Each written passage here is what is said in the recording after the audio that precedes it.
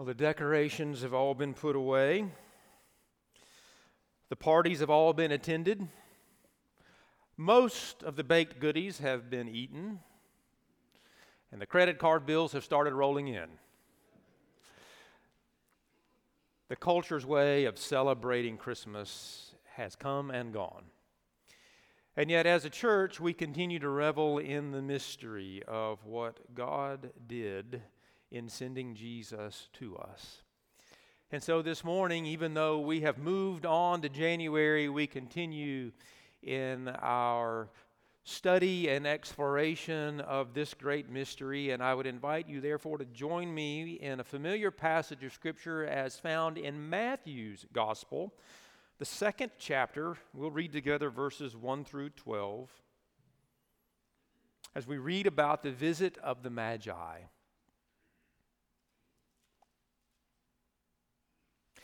After Jesus was born in Bethlehem in Judea, during the time of King Herod, Magi from the east came to Jerusalem and asked, "Where is the one who has been born King of the Jews?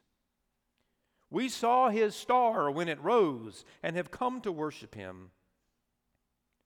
When King Herod heard this, he was disturbed, and all Jerusalem with him.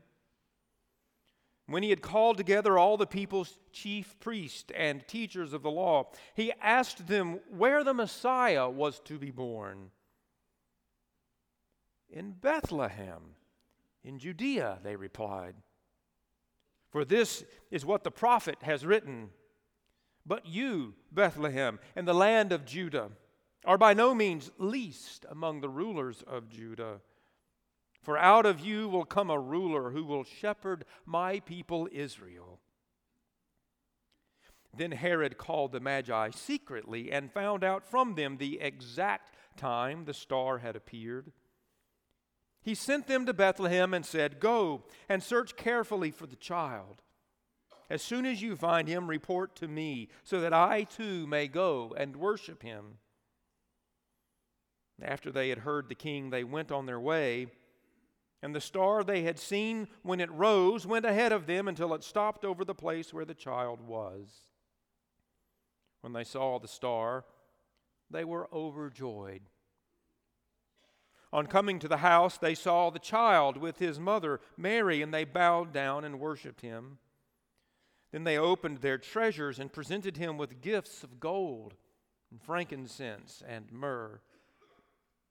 Having been warned in a dream not to go back to Herod, they returned to their country by another route. This is the word of the Lord. Thanks be unto God.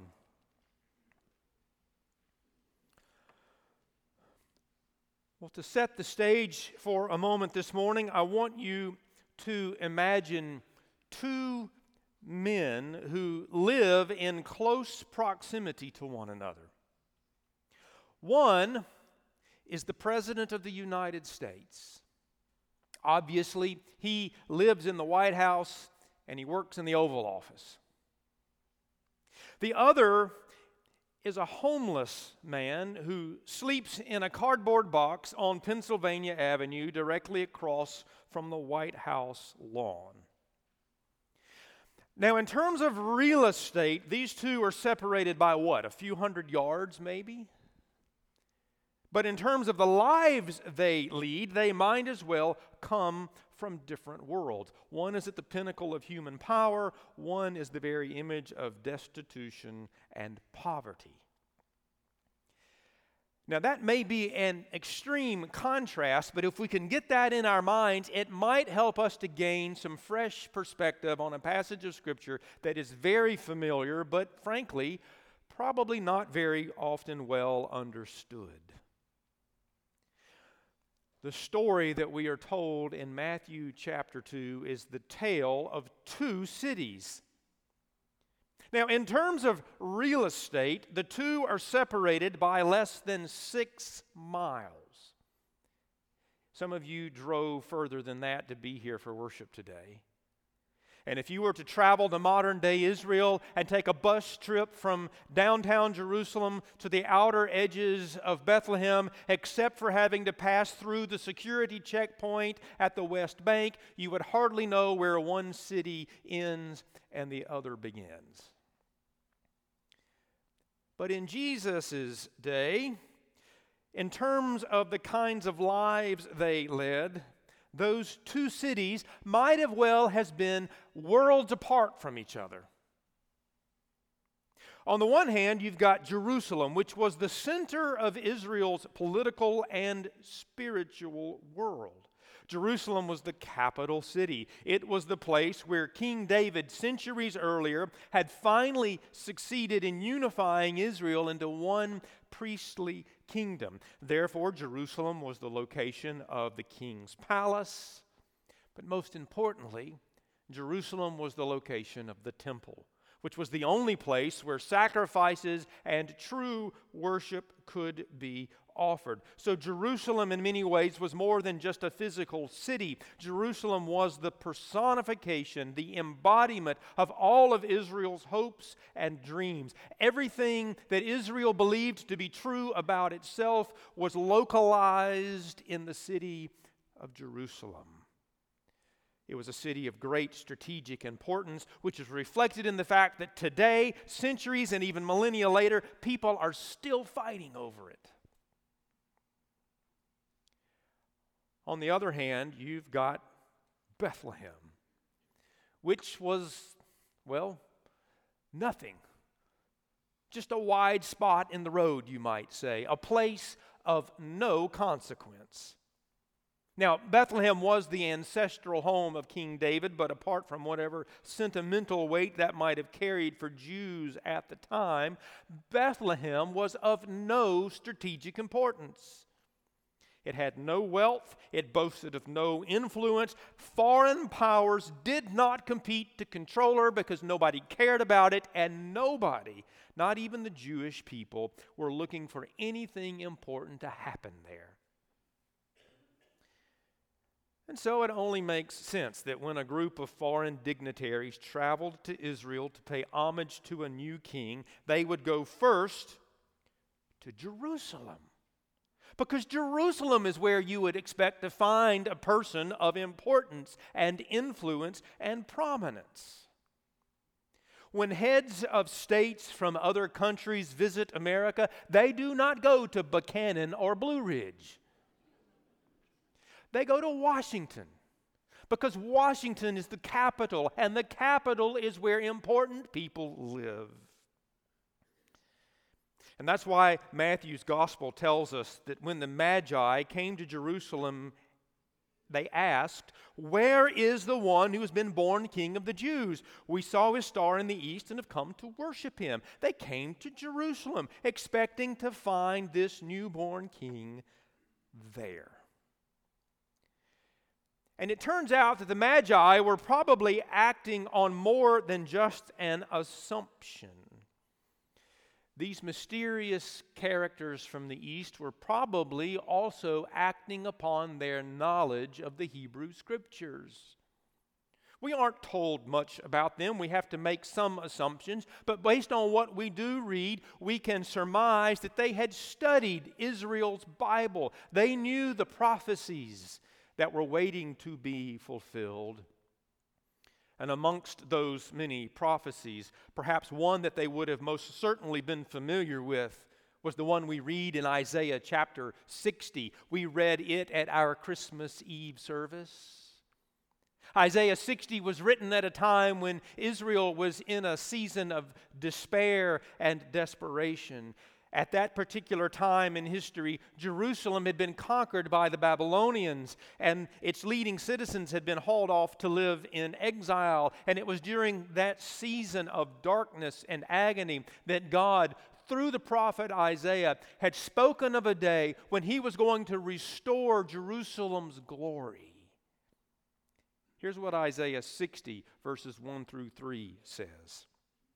"Arise, shine, for your light has come, And the glory of the Lord rises upon you. See, darkness covers the earth, and thick darkness is over the peoples. But the Lord rises upon you. Nations will come to your light, and kings to the brightness of your dawn.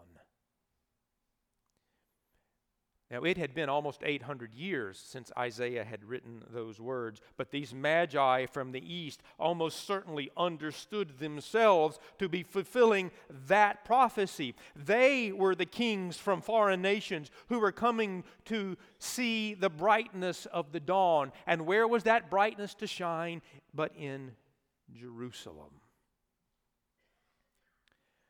But when the people got to Jerusalem, a strange thing happened.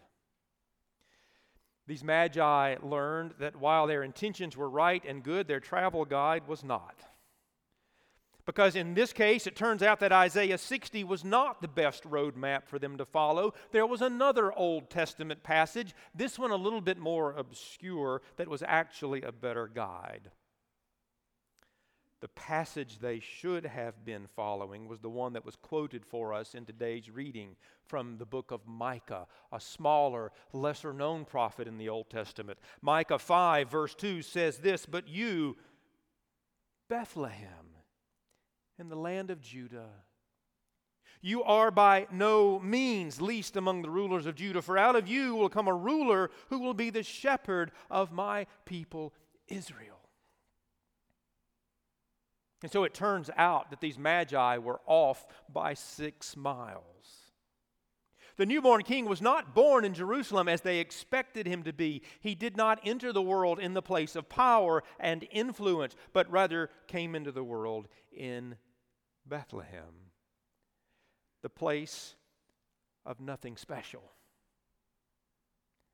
By almost any human logic, that's the last place in the world you would expect the Savior of the world to come from. No one, not Herod, not the Magi, not an entire Jewish nation that was looking for a Messiah. No one would have thought to look in Bethlehem. But Jesus' birth was reflective of God's entire way of being among us, because God has a tendency to show up in out-of-the-way places. Look at the pattern Jesus' life followed. He was born in Bethlehem, which, as we've already said, was nothing but a wide spot in the road. Read on a little further in Matthew's Gospel, you'll see that he spent his early years as a refugee in Egypt, a homeless child on the run for his life. He grew up in Nazareth, which in those days was just a wide spot in the road, the kind of town that would have one traffic light only. He made his adult home in Capernaum, which was the ancient equivalent of a trailer park. And he launched his ministry among the count-for-nothing podunk villages around the Sea of Galilee, all of which were about as far from the center of power as you could get. And it wasn't just out-of-the-way places that defined Jesus' life and ministry. It was out-of-the-way people among whom Jesus did his best work. Jesus lived among the working class folk of his day. He called unsophisticated fishermen as his disciples. He ate his meals with prostitutes and other sinners. And he poured much of his energies into the kinds of people that the religious leaders of the day said were not worth bothering with. And in fact, this was the source of greatest conflict between Jesus and the contemporary leaders, is that he chose to associate with the very folk that the religious elite of the day said should be rejected because they weren't worthy. Now, I don't think it's the case that Jesus has it in for people who have wealth or influence. It's simply that people who have wealth or influence tend to be pretty self-sufficient. They tend to live life as though they've pretty well got it under control. So Jesus spent his time in places and among people that were open and receptive to him. And so as a result, Jesus' life and ministry was defined by a pattern of being in places where you would least expect to find God. Several years ago, as a Christmas gift, somebody gave me a book, and that book has now been made into a movie, and I can testify that in this case the book is better than the movie. It's entitled The Same Kind of Different as Me. Maybe some of you have seen it. It tells the true story of two men who came from very different worlds, but whose lives ended up intersecting each other in a powerful way. The first is a man named Denver Moore, who has since passed away. Denver grew up poorer than dirt as a black sharecropper on a white man's farm in Louisiana in the 1930s and 40s. His life was defined by overt and oppressive racism. He never got to go to school. He never learned to read and write. And he never knew how to do anything except work the land. One day he decided he'd had enough, and so on a whim he hopped a freight train that took him to wherever it was going. And that didn't lead him to any better place. And so after more experiences of poverty and despair, in a moment of desperation, he committed a crime and served a 10-year prison sentence for armed robbery. Following his release from prison, he wound up homeless on the streets of Fort Worth, Texas, where he eventually landed a bed at a place called the Union Gospel Mission, which was a homeless shelter for folk on the poor side of the tracks in Fort Worth. The other character in the story is a man named Ron Hall, whose life couldn't be any more different. Ron is an international art dealer, a profession that has made him extremely wealthy. And so after moving from one expensive home to another, Ron and his family eventually landed in his childhood hometown of Fort Worth, Texas. Ron's wife, Deborah, was undergoing a season of spiritual rebirth and renewal about that time. And so as a part of that experience, she insisted that the two of them begin volunteering at the Union Gospel Mission. Now, Ron wasn't particularly excited about this, but mostly to appease his wife, he agreed to go along.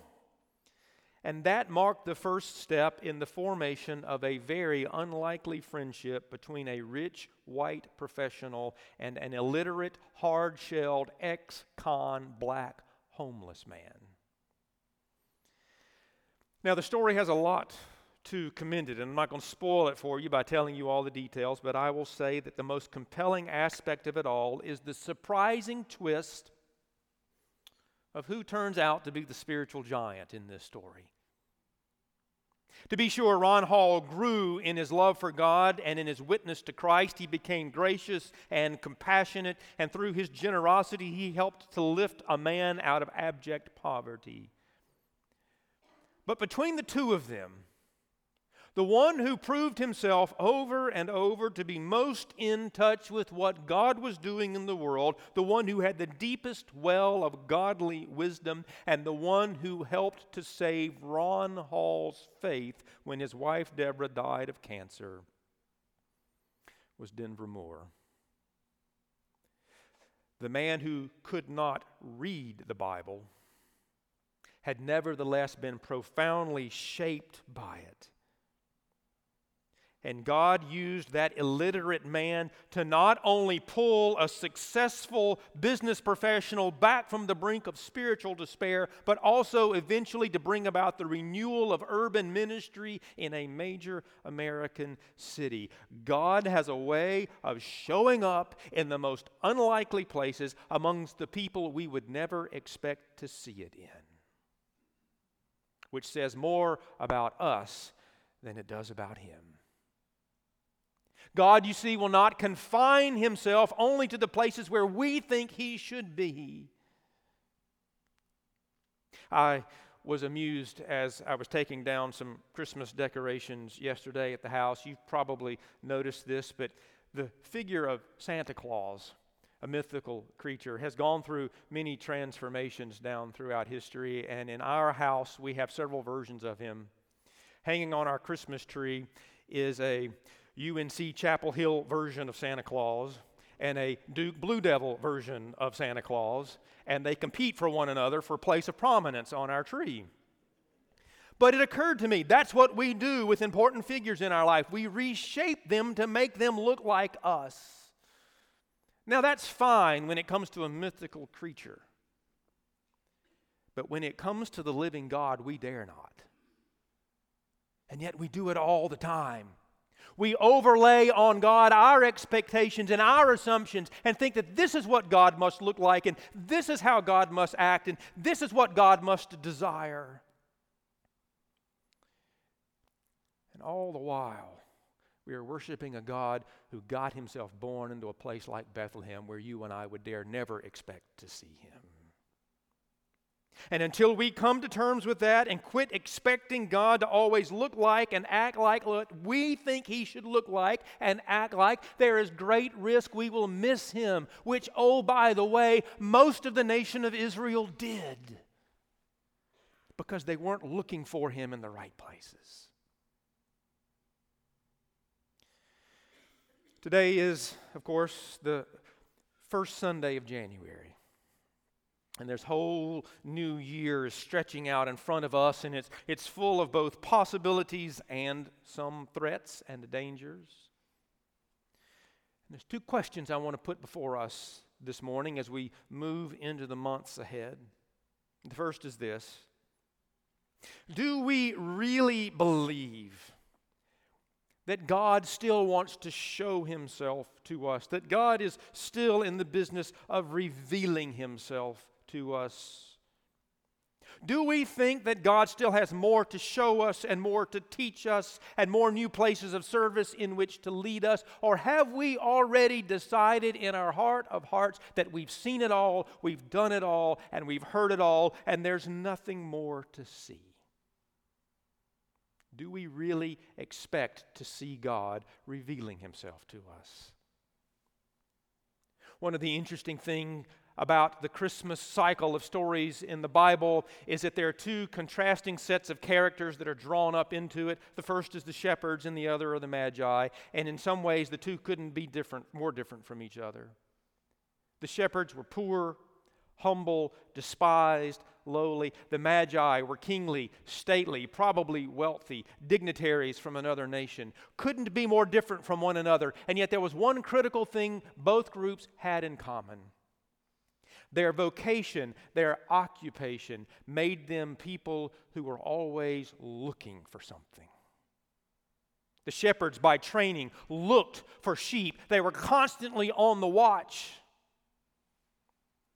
The magi were astrologers, studying the heavens, always looking to see what the stars might be showing. And isn't it interesting that those are the two sets of characters that God chose to reveal Himself to first? To people who by nature were trained to look at the world with an open eye, believing that there was still something important for them to see. Do we believe that God is still revealing Himself to us? Or have we decided that God has resigned Himself to the far reaches of heaven and left us on our own? And the second question is this: are we open to the possibility that the God who desires to reveal himself to us may just do it in some surprising ways and in some unexpected places. Maybe that abrasive coworker that drives you crazy, the one you would just as soon avoid, maybe he or she is the place where God is revealing to you what it means to show grace to someone you have already decided does not deserve it. Maybe that hardship you are going through, be it financial, physical, emotional, relational, maybe that's the place where God is keeping you long enough to teach you what it means to live in a spirit of patience. Maybe that plan you made for yourself that has already begun to come unraveled is the place where God is teaching you how to reprioritize your life. Maybe that sense of boredom you have over the routine and mundane nature of your life is where God is showing you how to be faithful in the ordinary things, because that very well may be the place where you have the biggest impact on the world. Or maybe it's the people you are quickest to reject and despise. I'll let you fill in the blank of what that may mean. Which category of people do you have the least compassion for, are the quickest to set aside, are the quickest to reject? Maybe those are the people God is calling you to love the most. Jesus began his life in an unexpected place. And he's given us no reason to think that he has changed his tactics. The God who got himself born into the world in an out-of-way place called Bethlehem is the God who is still revealing himself in the places where we are least likely to expect it. Just as Jesus began his life in an unlikely way, he ended it equally so. It made no sense to the people who followed him that he would bring about the salvation he offered by, of all things, dying a shameful death on a cross. As the Apostle Paul would later go on to say, the very idea of a crucified Messiah seemed like utter foolishness to the world. And yet that is exactly the reason Jesus came. Through his humble obedience, through his suffering love, revealed most fully on the cross, you and I have gained freedom from sin and death and have been restored to the fellowship with God the Father that we destroyed. And this morning, as we begin our year together, we gather to remember and celebrate that great love by sharing together in the bread and the cup that has now been set apart for remembrance and thanksgiving. This simple and ordinary meal is a sign that God is present even in places where we would least expect to find him, even among folk such as us. So let us eat and drink and remember and give thanks.